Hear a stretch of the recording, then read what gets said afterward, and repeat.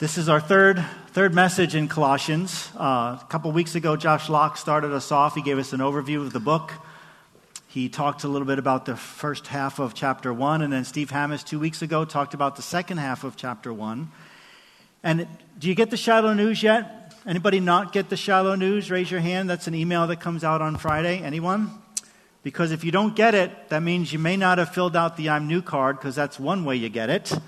So fill out your I'm New card if you're new. I know who you are. I'm looking. No, I'm just kidding. So fill out the I'm New card. But in the Shiloh News this past Friday, I talked about something that I saw in Colossians 1, because I'm working on Colossians 2, right? And in 1:23, Paul is telling the church at Colossus they've got to continue to believe the truth of the gospel and stand firm in it. And he encourages them not to drift away from the assurance they've received. Why did he say that? Why would he say, don't drift away from the assurance you've received? Now, have you ever gone to a lazy river? Anybody? Like you're in the amusement park and like you get the big tubes, or the water park, you get the big tubes, you lay in it. And what do? You do nothing because it's lazy, right? You're just sitting there, but the water flow is just taking you nice and meander down through. It's usually, twists and turns. Now, as lazy as that is, have you ever tried to swim upstream in your tube? Anybody? Right? It's probably impossible that you could actually swim up, but it's a lazy river, right? And if that's a lazy river, just imagine what the current of life can do to us when we're flowing in it, like we're going upstream. And Paul is telling them, don't drift from this assurance. So what is he telling? Why is he telling them? And that kind of cues up why we're going to be looking at Colossians 2 today. So in a minute, we're going to be reading through all of Colossians 2. I'm going to ask Monica Murphy to come up and read for me so that I don't have to do even more talking.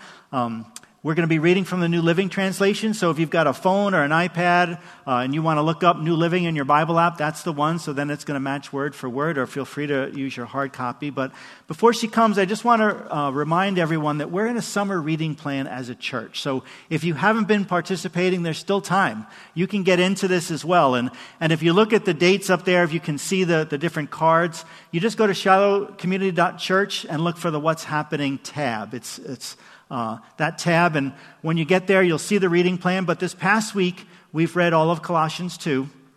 This next week, we're going to read all of Colossians 2 and get into Colossians 3, because next week's sermon is going to be about Colossians 3. So I'd like to invite Monica up and have her read Colossians 2 for us. Could we all stand while Monica reads for us?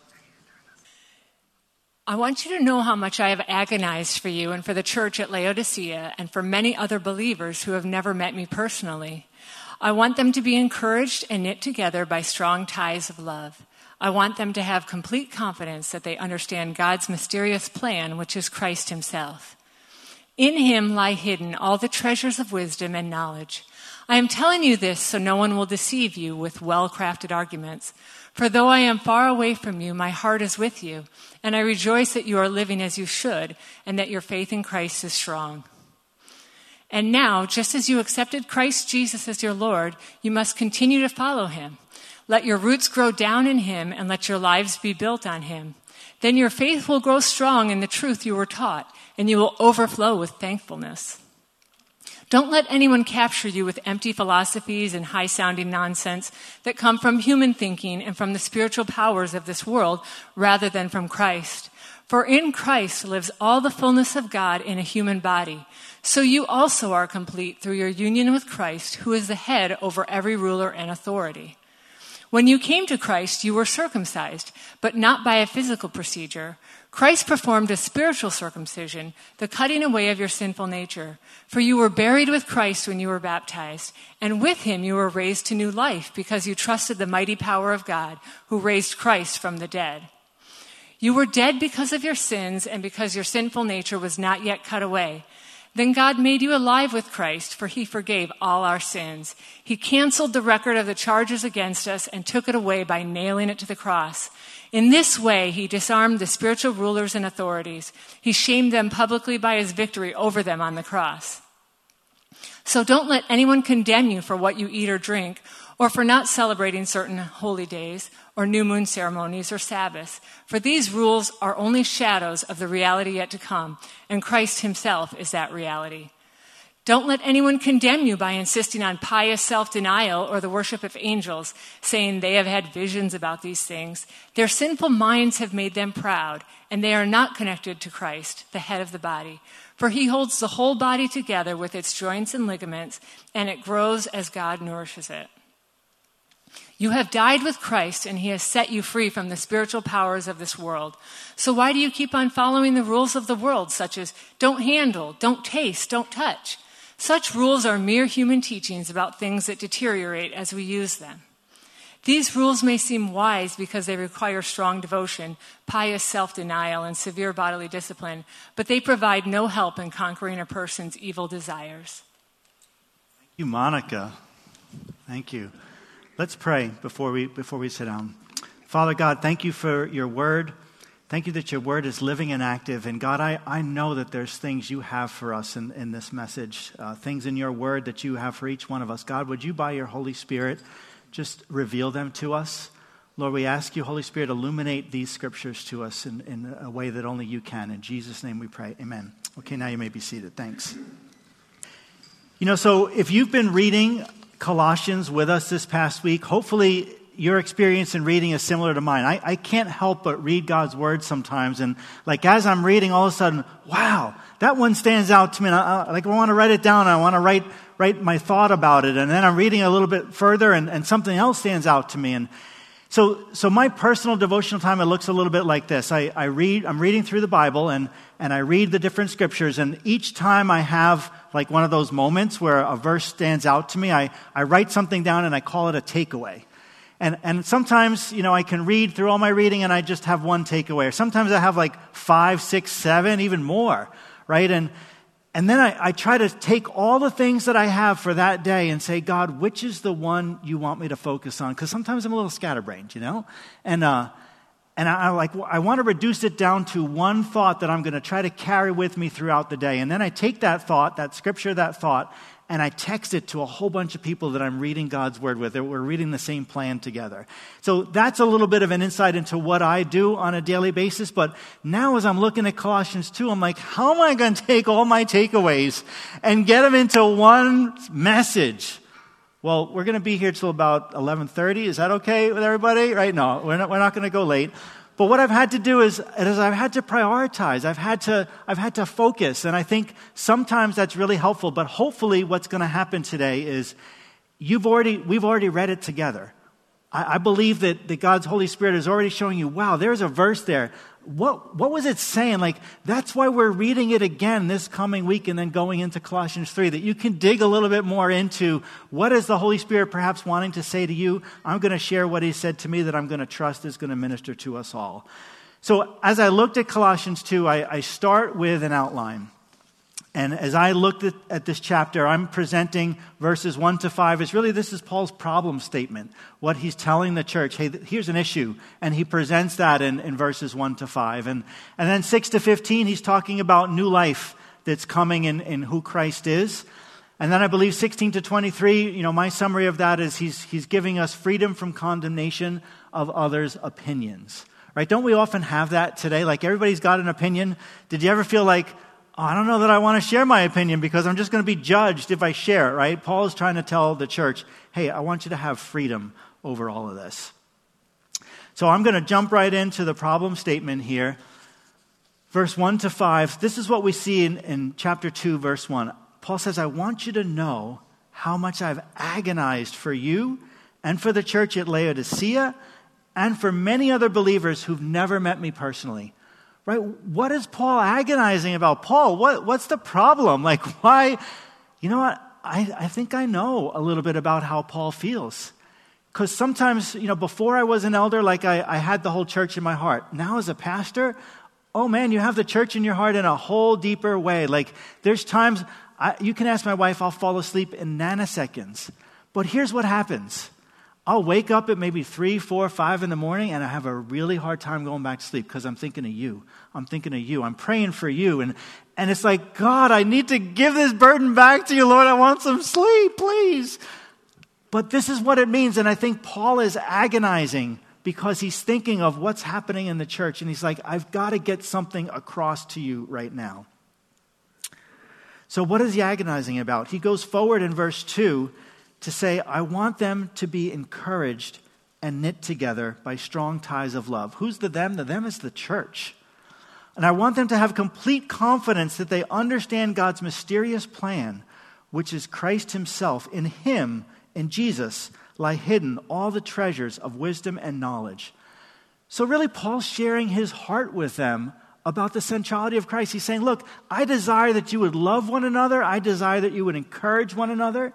That's what he wants for the body. But, think about our body today. So often, we don't really get that love and encouragement. If you agree with me, I love and encourage you. You disagree with me, now I'm going to shame you, I'm going to label you, and I'm probably not going to talk to you again. We've lost the art of disagreeing and loving. But Paul's like, no, I want you to love one another. I don't want you to judge. I want you to be knit. And then he goes on to say, I want you to have complete confidence to understand God's mysterious plan. Think about the choice of words. Complete confidence in God's mysterious plan. It's easy for me to have complete confidence when I fully understand something, right? I'm a guy, I get a new tool, I want to read the whole book, right? And I want to understand, what do the instructions say? It's like, read this before you unpack it. I'm the guy that reads it before I unpacks it, most of the time. Sometimes I just this is a kid's toy, I can figure it out. Kids' toys are the ones you really want to read because those are the most complicated things to put together, right? It's not intuitive all the time. But Paul is saying, I want you to have complete confidence in something mysterious. Why? Why would he say that? Because there is the mystery of, just as Ed talked about, how could God, the Father, give his only Son to die for all of us that we're not worth it? We're sinners. It would be one thing if we were worth it. He's like, you know what? These people are pretty good. We're nothing. Yet he chose because of his love. That's a mystery. It's a mystery that Jesus would set aside his godliness and become fully man to take on our sin. That's a mystery. We don't understand that, but yet we can have complete confidence in it. And there's something that Paul's trying to get across. He's like, hey, dig into this because this is what I want for you. I want you to know that. And then in his problem statement, we come to verses 4 and 5, where he tells us a little bit more about it. He says, I'm telling you this so that no one will deceive you. That's the problem. There was deception coming to the church. And how were they being deceived? They were being deceived with well-crafted arguments. For though I'm far away from you, my heart is with you, and I rejoice that you're living as you should and that your faith in Christ is strong. It's so interesting that Paul would tell them, hey, I don't want you to be deceived by these well-crafted arguments, but then you're reading, I'm like, okay, what were the arguments? I'd love him to say, okay, point 1 is this, counterpoint. Point 2, counterpoint. He doesn't go into that. Maybe it's because it was just so known what the well-crafted arguments were, he didn't feel the need to have to pen it. Or maybe it's so that we can kind of fill in the blank. What are the well-crafted arguments that we're facing? And he's like, okay, you need to know that the enemy comes to deceive you with these well-crafted arguments. So are you going to be deceived, or are you going to be standing on my truth? Are you going to know what my truth is? So Paul tells us God in all of his fullness was pleased to live in Christ. That's what he says in chapter 1. And then he says in chapter 2, have complete confidence in God's mysterious plan, which is Christ. He's telling us this for a reason, to say, don't go down the path. Don't drift away from who Jesus is. I want you to follow who Christ is.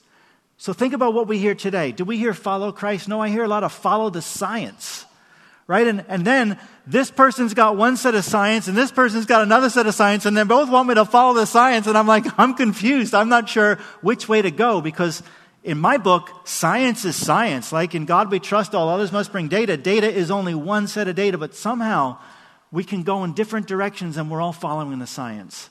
Well, I'll make it simpler for you. Follow Jesus. Because if you follow Jesus, you'll never have to worry. Like, there's well-crafted arguments, and I'm not saying the science is one of the well-crafted arguments, but there's well-crafted arguments today that come against us to deceive. And what does it mean to deceive?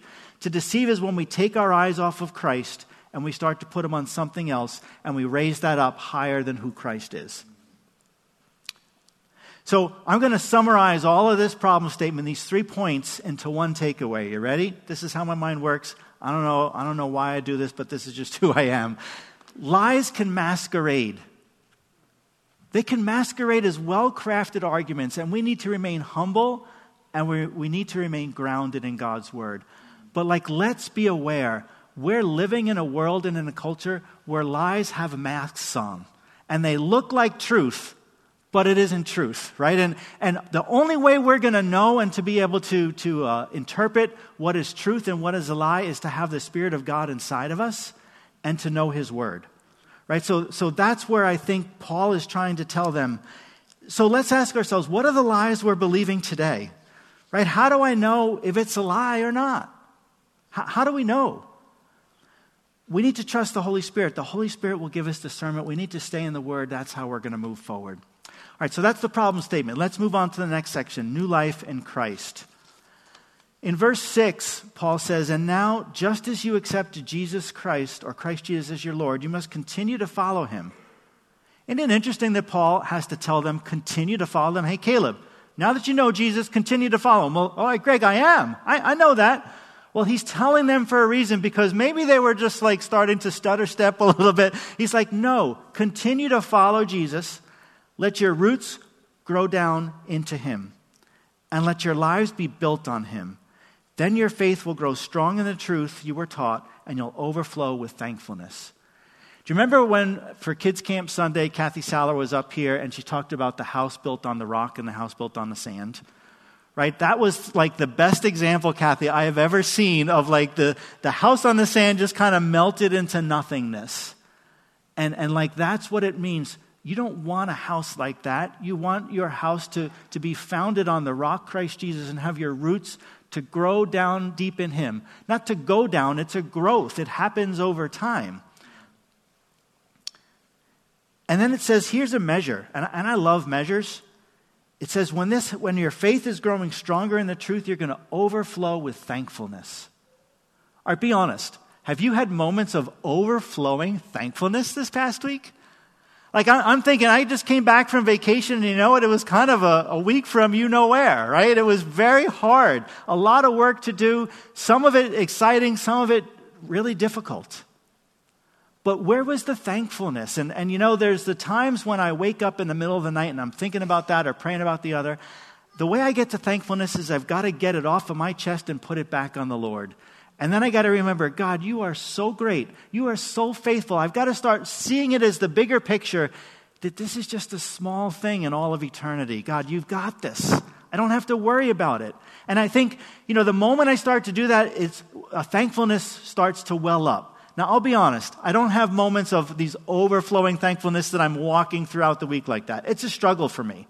It's probably a struggle for you too. But I think if I'm not at overflowing thankfulness, it just means I've got more to do in growing stronger in my faith. And that's my takeaway, that I can continue to press in and can continue to work on that. So what or who is your anchor? That's what Paul's asking.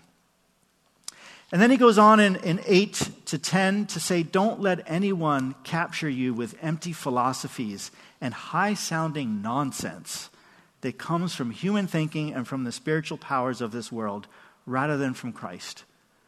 So I think he's giving us two things. We can have the human thinking and we can have the spiritual forces against us. It can be both, but both are doing what? They're coming against who Christ is. For in Christ lies all the fullness of God in human body. He's saying this for a reason. This is how he's counteracting these well-crafted arguments with truth. He's not telling them this is the argument. He's just giving them the truth. Christ lives in all the fullness of God in human body, so you also are complete through your union with Christ, who is the head over every ruler and every authority. See, Jesus is the head. When we hear different things, it's like, all right, at the name of Jesus, every knee shall bow and every tongue shall confess. It's not at the name of this person or that person or some other person. So I want to give you a well-crafted argument for a minute. Suppose I come to you and I say, you know what? I believe we need to strive for world peace. We need a place where everyone is loved and accepted, where we recognize that there's many ways to God and we don't judge one another for how we approach God. Some of you may be like, yeah. And then you're like, oh, wait a minute. Do I really agree with everything he just said? But that's what a well-crafted argument is. See, the enemy comes with a little bit of truth and a little bit of lie. And if we're not careful, we'll be like, oh, wait a minute, let me break that down. Yeah, is it wrong to pray for world peace? No, I don't think it's wrong to pray for world peace, but this is what the Bible says. It says, pray for the peace of Jerusalem. And it says that Jesus is going to come back on a white horse because this whole earth is going to be in Armageddon. It's going to be a huge war. So the earth is not ending in peace. We can read the rest of the book. We know how it's going to end. Pray for the peace of Jerusalem. Pray for the church of Jesus Christ. How about everyone is loved and accepted? You know what I love about Jesus is that he loved and accepted everyone. Right? He told the woman at the well that had 5 husbands and the one that she was with was not her husband, he loved her. And you see, when Jesus loves you, you're never the same ever again. When you receive that love, you can't remain the same because you receive his love and you're like, oh my gosh, I got to go do this. When Zacchaeus came down, he was the worst tax collector around. And Jesus said, no, I'm going to come to your house, Zacchaeus, and I'm going to have dinner with you. Think of your most notorious sinner in the world. You're going to go sit with that person. Well, as a pastor, I just want to show them the love. Jesus made no apology.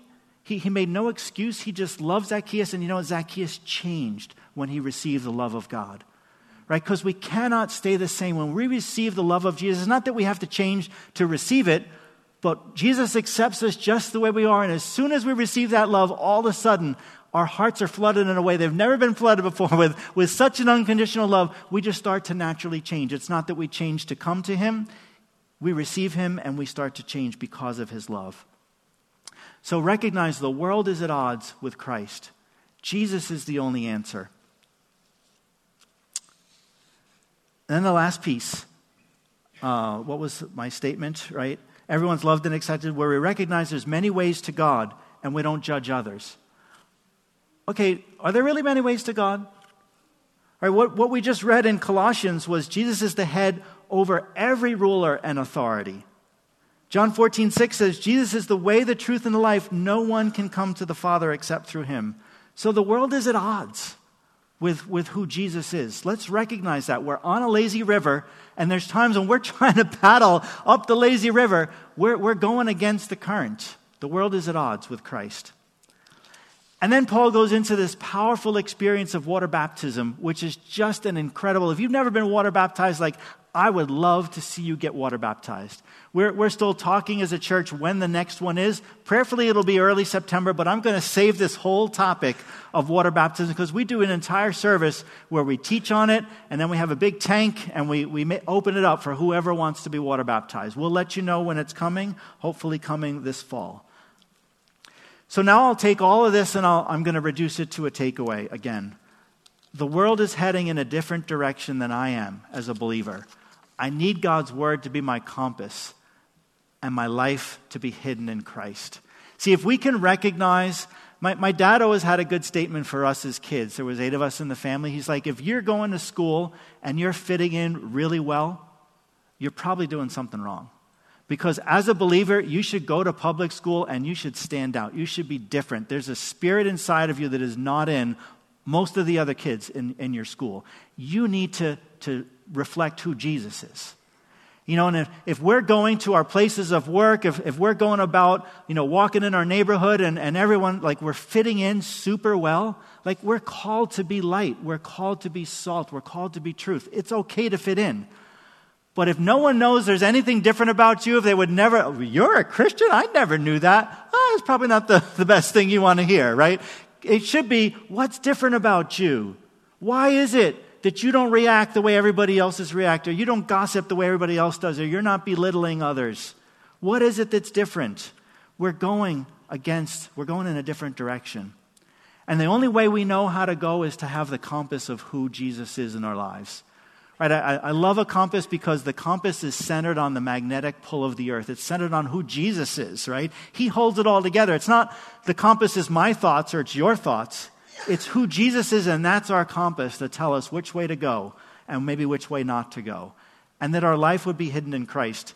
If you haven't, maybe some of you have already read Colossians, but that life is hidden in Christ, I'm stealing it from Colossians 3:3, all right, where it says that we've died and our life is now hidden in Christ, because I think it's important.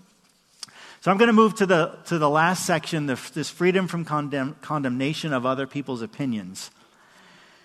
And Paul says this in 16, so don't let anyone condemn you for what you eat or drink, for not celebrating certain holy days or new moon ceremonies or Sabbaths, for these rules are only shadows of the reality to come. And Christ himself is that reality. Paul's telling him, hey, there's a lot of rules, there's a lot of things that people... So do we still adhere to Jewish Levitical law? Do we not adhere to Jewish Levitical law? See, he's talking to the early church, which is made up of both Jews and Gentiles. And the Jews were trying to get the Gentiles, hey, follow all of these things that we've been following all this time. But they're Gentile, they're not Jews. And Paul's trying to say, hey, look at what's in front of you. It's the reality of Jesus Christ. It's this relationship with Jesus that I want you to focus on. So now you notice I have a picture there. If you're driving down the road and this is what you're seeing, how would you describe what you're seeing as you're driving? Maybe you'd say, wow, I see that sunset and the clouds. It's amazing. Or, wow, look at the ocean. Like I can hardly tell it's there because of the sun reflecting on it or the mountains. But would anybody come and say, oh my gosh, did you see that guardrail? That's the most amazing guardrail I've ever seen in my life. Now, see, when we drive down the road, the guardrails are there, but only to help us stay centered. We're looking down. We're looking ahead for where we're going. And those guardrails are like God's love for us, right? He puts guardrails in our life so that we'd be centered and focused on who he is. We're never supposed to look at the rule and say, okay, can I get a little closer to that guardrail? Like that's not the thought when you're driving. The driving is I want to experience all that's ahead of me, not how close can I get to one side or the other without crossing the line. But you see, God's love is just that. It's unconditional for us that he loves us the way we are. But when his love comes to us, it's captivating. We're no longer thinking about the rules and regulations. We're thinking about, wow, all of a sudden, when God's law comes into our life and his love comes into our life, we don't see the guardrail anymore. We see the sunset, right? We see the mountains. We see the ocean because we're looking ahead of who we are. And I know as Meg and I were raising our kids, right, and we're in this constant struggle of, all right, you got rules as a family and trying to parent, but then kids rebel against rules, right? And this quote from Josh McDowell, I just want to leave this with you. It says, rules without relationship leads to rebellion. And I think if we try to approach our Heavenly Father as he's just a God of rules, we're going to rebel against that. But when we understand he's a God of relationship, his love captivates us, it fills us, and now we're no longer concerned about a guardrail. We're concerned about, I see the sunset for the first time in my life. I see the water. God is showing us what's ahead of us. Next we find in verse 20, it says, you've died with Christ, and he sets you free from the spiritual powers of this world. So why do you keep following the rules of the world, such as don't handle, don't touch, don't taste? Such rules are mere human teachings about things that deteriorate as we use them. So freedom comes through the power of the cross. There's nothing I can do in my personal discipline to try to be more like Jesus, except that I would surrender, except that I'd open up my heart more to who he is in my life, right? Freedom comes, it's the power of the cross that changes me. It's his love that changes me. Have you ever tried to change yourself? And all of a sudden you find, okay, I make it for a while and then I slide back, don't we? That's human nature. But it's when Jesus floods us that we're never the same. His love changes us forever.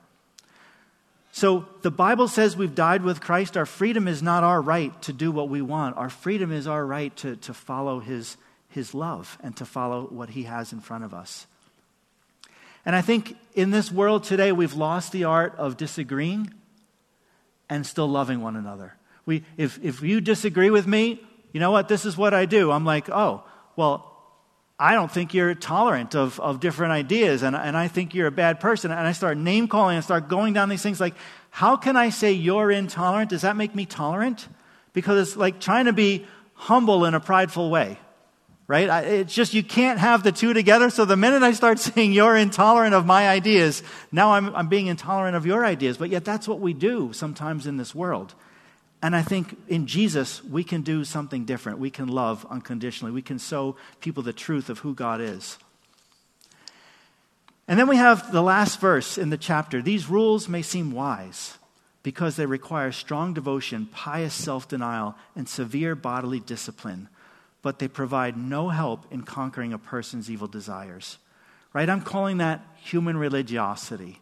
When I think that my approach to Jesus, it's all about me and what I'm doing and how I'm doing it that's going to get me there, I've missed the whole point of the gospel. I've missed the fact that I'm nothing. Jesus is everything. I need to receive who he is in my life, and that's what changes me to be more like him. It's not me trying harder. Do I need to try? Of course I need to try. But that try is in surrender. That try is in giving up. It's not my rights. I lay down my rights to him, right? And say, Lord Jesus, come be my Lord.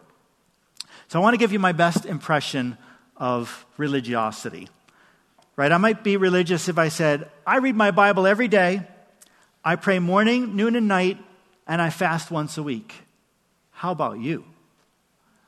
Right? So I'm puffing myself up, and now I'm challenging you with my puffing up and saying, okay, take your eyes off of Jesus, start to compare yourself to me. Right? That is never what God tells us to do. We don't compare ourselves to one another. We compare ourselves to Jesus. So if there's ever a time where you feel like condemned because someone's comparing you to them and saying, well, why aren't you doing this or why aren't you doing that? No, keep your eyes on Jesus. That's the most important thing. And actually, you can tell me, Greg, you're only praying morning, noon, and night. You're supposed to pray without ceasing. So you're really not following the word of God, right? There's always a catch in there. But beware of it. That's what Paul's saying. Keep your eyes on the road ahead of you, which is Jesus. Don't be looking for the guardrails and how you're going to bend one or move one. So my takeaway for this is God, what happened? Yeah, God desires relationship with me. Freedom, not condemnation. He wants me to be authentic, not religious. Right? That's what God wants from us. He wants this love relationship. I was so glad to hear the word that Ed spoke about. This is how much God loves us, that he would give his only son. And recognize, if you feel like you need to deserve God's love or you need to earn God's love, that's not what he says. He says, you don't deserve it, you don't earn it, I give it to you freely, but here's what happens. When you receive the love of Jesus Christ, you're never the same. It's not that we change to earn his love. We receive it just the way we are, and now we're captivated by him, and we're drawn into him, and we see things that we've never seen before. So why does all of this matter? Why did we spend the whole time going through Colossians 2? I gave us 3 takeaways today, right? That lies can masquerade as well-crafted arguments. We need to remain humble and grounded in God's word. The world is heading in a different direction than we are as believers. I really need God's word to be my compass and my life to be hidden in Christ. And lastly, that God desires relationship with me, freedom, not condemnation. He desires me to be authentic and not religious. So now I want to summarize with, all right, what could I take as an application for life today from this chapter? You know, and as I noticed how I outlined it, something that the Holy Spirit started to speak to me was, think about your life and things that you face in life. Maybe if you're going through a struggle or a difficult time. Sometimes we think we know what the problem is, but actually we're not focusing on the problem, we're focusing on a branch, you know? And the thing about when you try to trim branches, guess what? I was doing this the other week. You got to trim them all over again, right? You trim them all the time if you're just trimming a branch. You want to get rid of the branch, you got to do what? You got to go to the root. You got to cut it down at the trunk. So maybe if there's something in your life that you're struggling with, perhaps you've been focused on the branch. And Paul's saying, define the problem. Go to the Holy Spirit and say, Holy Spirit, show me what the problem is here. Maybe you're facing an issue and you're stuck in a relationship. Ask God, what's the real problem? Is it my emotional reaction? Is it I'm insecure? Am I selfish? Like, is there something deeper than just the branch I'm dealing with? And then whenever you feel like, okay, God, I feel like I understand the problem, then look to Jesus. Because Jesus is the one that gives us new life. Jesus is the one that has the answer. That's what Paul was telling the church. Continue to grow in your faith. How do we grow in our faith? We grow in our faith by bringing our issues to Jesus and saying, show me, Lord. How do I deal with this? Let me receive the new life that you have. And then there's times that our hands are full and our heads are full with just other people's thoughts and condemnation and shame for what we've done or where we've been. And we need freedom from that. And Paul was telling the church, hey, I don't want you to get caught up in this self-pious, self-denial, severe discipline of your bodies. I want you to focus on who Jesus is. And there's times when we need to lay our burden at the cross, and that's how we receive his new life. So would you stand with me as we close in prayer today? God, I thank you for your word. I thank you that your word is true. Lord, I thank you for how we've applied your word today to our lives. And Holy Spirit, only you can take these verses and illuminate them and let them sink from our heads to our hearts. So God, would you do that today? Would you have something of life for each one of us as we walk out of here, as we continue to read Colossians 2 this week, Lord? Let your word begin to speak to us in ways that it hasn't spoken, Lord. Let us receive your love in such a fresh way that we're changed forever. We thank you for that, Lord. We trust you for that, and we pray in Jesus' name. Amen. Thank you so much for coming today. Have a great afternoon. Thank you for joining us online. God bless.